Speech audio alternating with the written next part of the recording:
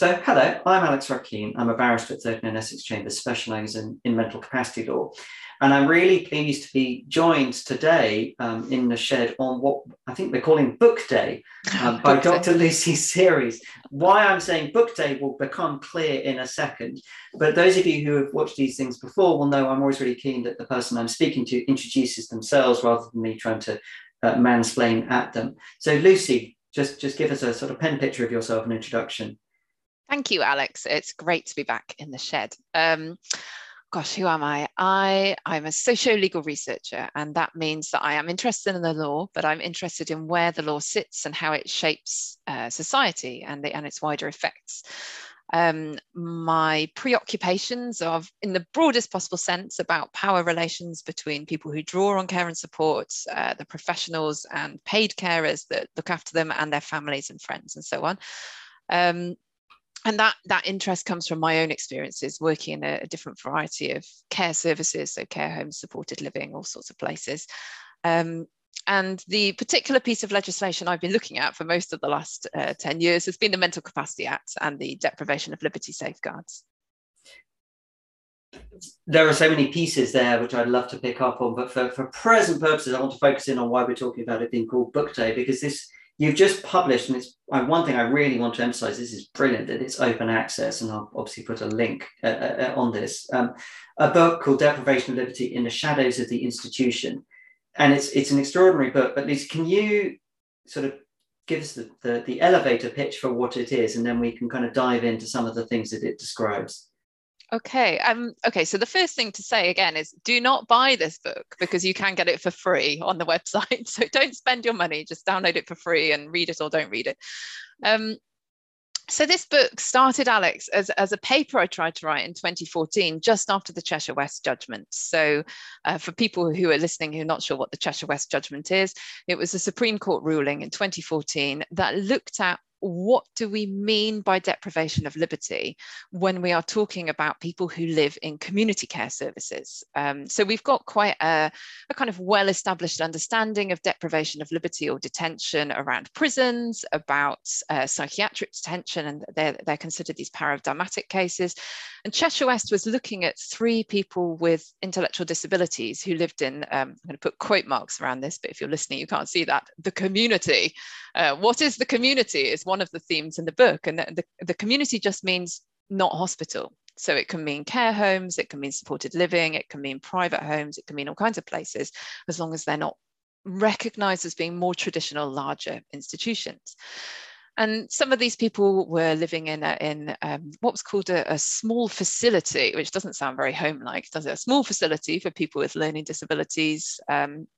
Another guy was living in a flat, which sounded a bit like supported living. So he was living with three other people with disabilities, and people were coming in to support them. And one of the young women was living with her foster mother. So she'd recently turned 18. So in a very, very domestic kind of setup, as close as you can get to family without it being family, really. And the question was, were any of them deprived of their liberty? And if so, why? And the Supreme Court ruled that all three of them were. And Lady Hale, who's been involved with the mental capacity jurisdiction since its very inception in the 80s, handed down this acid test, it's called, of deprivation of liberty. And it said you're deprived of your liberty if you're subject to continuous supervision and control, and you're not free to leave the place where you live. And that applies regardless of whether it's normal for somebody with your kind of disability to be restricted in that way, even if other people think it's in your best interest or it's the least restrictive setup possible.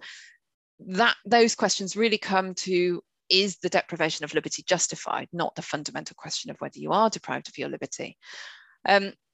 And there's a sentence in the Cheshire West judgment that I think is actually in some ways the most important sentence of all, and it hasn't really been looked at. And Lady Hale says, well, does it make a difference that some of these people are living in domestic homes? And I think she was probably thinking particularly of Meg, who lived with her foster mother at that point. And she says, well, no, I don't think it does. Why should it make any difference whether you're in an institution or in a home? And it's this sentence that really was the starting point for this article I wanted to say, because historically, our whole way of thinking about deprivation of liberty and rights to liberty and liberty safeguards, particularly for people with mental disabilities, has been very bound up with whether they're in what we think of as a home or an institution. And it's this sentence, I think, that in some ways has led to some of the most surprising and shocking outcomes of Cheshire West. So we now are able to say, that several 100,000 people, most of them living in community settings, are deprived of their liberty. That's loads of people in care homes, particularly older adults, people in supported living services, which were set up to give people, independence and choice and control and rights, are now categorized by law as detained. And you can see this, this kind of wave of law spreading out into very domestic spaces. So we're now seeing cases coming to court where families are being told, yes, you are detaining your relative. And there's something for me that's really quite transgressive about this. And I started trying to write about this in an article in 2014, and the article kind of got out of control. So I put it in a drawer and forgot about it for a while. And I ended up presenting on it at a conference about the history of institutionalization. So that added a kind of historical angle to this. And I pitched it to Bristol University Press, who said, well, we don't think this is a short book. We think this needs to be quite a long book. So that's how we ended up with this. And by the end of the book, I'd given this phenomenon a name. And the name that I came up with for what I was trying to write about was social care detention. So social care detention is the recognition and regulation of living arrangements in community settings as a deprivation of liberty. And they are, generally speaking, regulated through social care authorities. So the lead professional, for example, is usually the social worker rather than psychiatrists. Psychiatrists actually play a really marginal role in all of this. And I think social care detention is in some ways a very new phenomenon. We can see it's only starting to be realized now by states across Europe, mostly because of the European Convention. Australia is starting to think about it. Canada's thinking about it. Activists in the USA are talking about it. And we're starting to say things like actually people in group homes may be detained. It's not just people in hospitals. And even people in supported living in their own homes. So the book is about social care detention, and it's saying, well, how did we end up here and what does it all mean? One word. That was a wonderful description. Thank you. Please all race out and buy it, or don't buy it. Please all race out and download it. Don't buy it. Don't buy it. But it's a very nice book to look at. But don't buy it because you can get it for free. One word just really leapt out at me from that description. That was transgressive. Mm. Can you just why transgressive? Because then transgressive normally doesn't always have the most positive connotations. Yeah. So can you sort of run me through your thought process there? Yeah, so it's something I talk about in some of the earlier chapters of the book. So the story goes like this. In the past, before we were enlightened, we locked up hundreds of thousands of people in these large institutions. So it began, we started very gradually in the late 18th century, it gathered pace in the 19th century. And by the middle of the 20th century, we had over 230,000 people locked up in places like, they were called by then the mental hospitals, but before they were called the mental hospitals, they were called the asylums, and they were called the mental deficiency colonies. So the state had a very active policy in the early 20th century of ascertaining and rounding up disabled people and locking them up to try and stop them having sex, basically, because they were worried about them procreating. And then Clive Unsworth, who is a historian of this area of law, who used to be at Cardiff, he's a great scholar, calls this the carceral era. Now, the carceral era had all kinds of ideologies bound up in it. And in the 19th century, people thought it was actually quite a kind thing to do, to build these lovely asylums because they were better than the workhouses and some of the alternatives. But obviously, they weren't great places to be. By the middle of the 20th century, public opinion had really turned against these carceral solutions. The asylums, the mental hospitals had really come to be associated in the public consciousness with terrible things and terrible places. And we wanted to close them down. So the story of the second half of the 20th century is this kind of story of enlightenment where we realize institutions are bad places, we're going to shut them down. It takes a long time.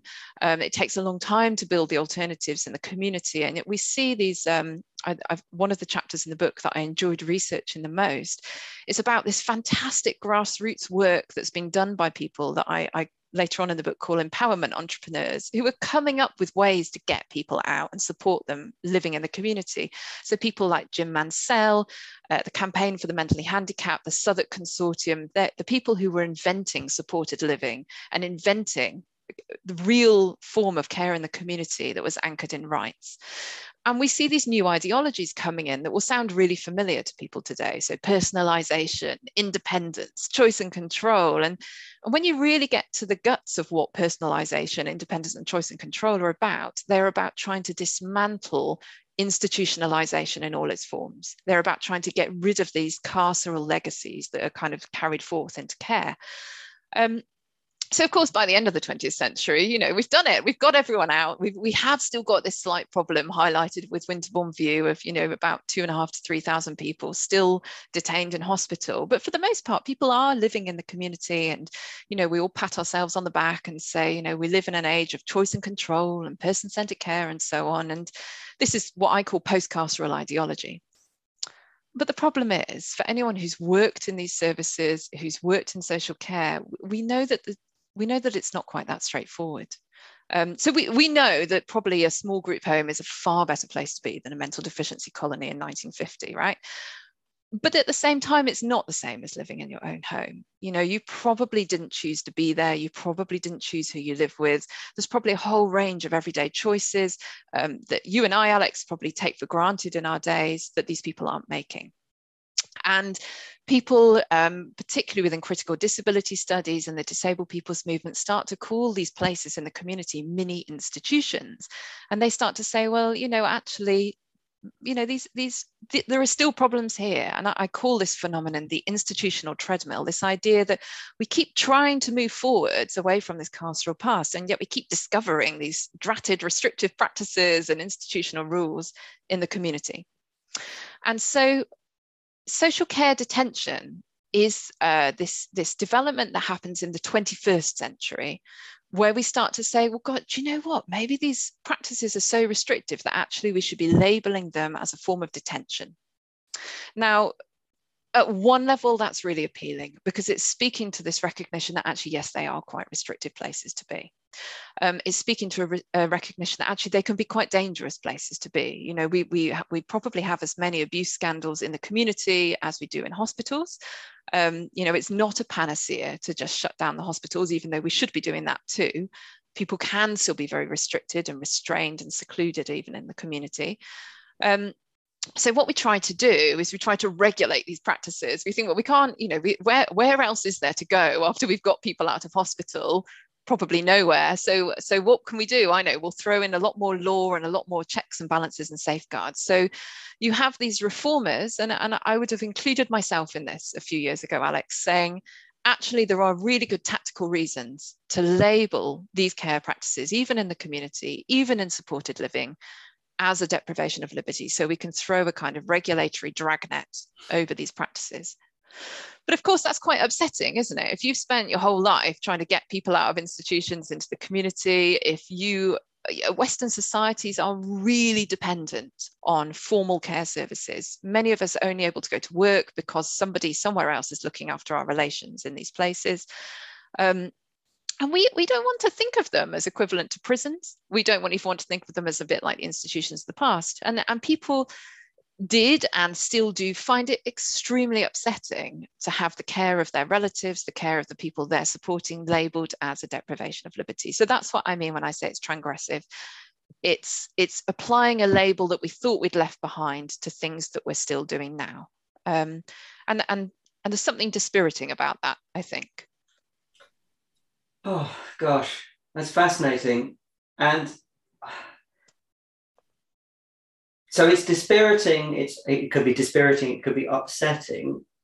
In the kind of last 5 minutes, I would love to talk to you for all afternoon, but I try and keep these roughly to 20 minutes. It might be dispiriting. It might be upsetting. Is it wrong? So I think the question of is it's wrong depends on why you're asking the question in the first place. So what I wanted to get to grips with in the book is, well, why did we, and I include myself in this, Alex, why did we start asking the question, are these people deprived of their liberty? And there's two broad camps that I identify. The first I call abolitionists, and that's a word that I've taken from prison abolition literature, actually. And these are people who want to eradicate carceral practices wherever they find them. The kind of totemic law, of course, connected with abolitionism is the Convention on the Rights of Persons with Disabilities. And that says, look, deprivation of liberty is even happening here, and we need to stop it happening altogether. Then there's a second group of people who I call the reformers, and there's a very proud tradition in Britain of using legal frameworks anchored in the right to liberty to try and reform care practices, going back to the kind of asylum reforms of the 19th century. And they're saying, well, you know what, actually it's quite hard to completely eradicate some of these things. You know, these are some really difficult situations. So the question for reformers, the question, is it wrong to call it a deprivation of liberty, is probably better reframed as, is it useful to call it a deprivation of liberty? And I think what I would say is the liberty safeguards under the Mental Capacity Act have forced us to confront some issues that were really difficult to confront. They've forced a real reckoning with the realities of some parts of social care, and I think that's been really important to do. The other thing they've done is create new legal tools for potentially for the person whose rights are being restricted and their families, although we know from our research that actually they're very hard for them to use. Maybe the liberty protection safeguards will be better, or maybe not. But if this works at all, if the liberty safeguards deliver benefits at all, I argue in my book it's due to a group of practitioners that I call the empowerment entrepreneurs. So the empowerment entrepreneurs are people who can trace a kind of professional history right back through to things like the Southwark Consortium, the development of supported living, deinstitutionalization, normalization. They've got this proud legacy of trying to get people out of these places and into real meaningful homes in the community. And today's generation of empowerment entrepreneurs have found that actually, paradoxically, these tools that strictly legally speaking are just there to authorize detention are actually really useful for unpicking it. So they use human rights law. They're very well versed in human rights law. If you go to a conference full of empowerment entrepreneurs and you say to them something like, finish this sentence for me, what is the point of making somebody safer if, and they'll all say, if it only makes them miserable. And of course they're citing Sir James Mumby, and they have all these catchphrases. You can find them on Twitter. And they've discovered how to use the law, mental capacity law, human rights law, and paradoxically, frameworks for authorizing detention to challenge restrictive practices. Now, they can't abolish them because they haven't got the resources to make available the forms of care that we actually need to truly get close to abolition. They can't abolish them because they're still bound by best interest, best frameworks. And they can't abolish them because there are all kinds of economic constraints that this system is working within. So what they're actually doing is kind of using the law to just get their elbows in there and create a bit more space for someone. And some of them are doing that really effectively, and some of them are probably less so. And there are all kinds of unintended consequences going on. But the book, in a way, is a kind of hymn to empowerment entrepreneurs, to identify them as a group of people and to say, look, you're working under dire constraints, but please try your best while we try and work out a better way to fix the system. Brilliant. Well, I think, well, A, time-wise, and B, I don't think I could end on a better note than that anyway. So, Lucy, thank you so much for your time. Thank you so much for the book. And I think it's also just important just to reiterate the fact it's available for free, I think is really important. And am I right in thinking we've got Wellcome to thank, the Wellcome Trust to thank for that? We have, yes, sorry, I should have said, thank you, Wellcome. They funded the research, and we will have a short film coming out in due course about the book, but watch the space. Good. Okay. Well, I look forward to the film, and I will put a link to the book at the bottom of this. So thank you so much for your time, Lucy. Thank you, Alex. Okay, take care. Bye. Bye.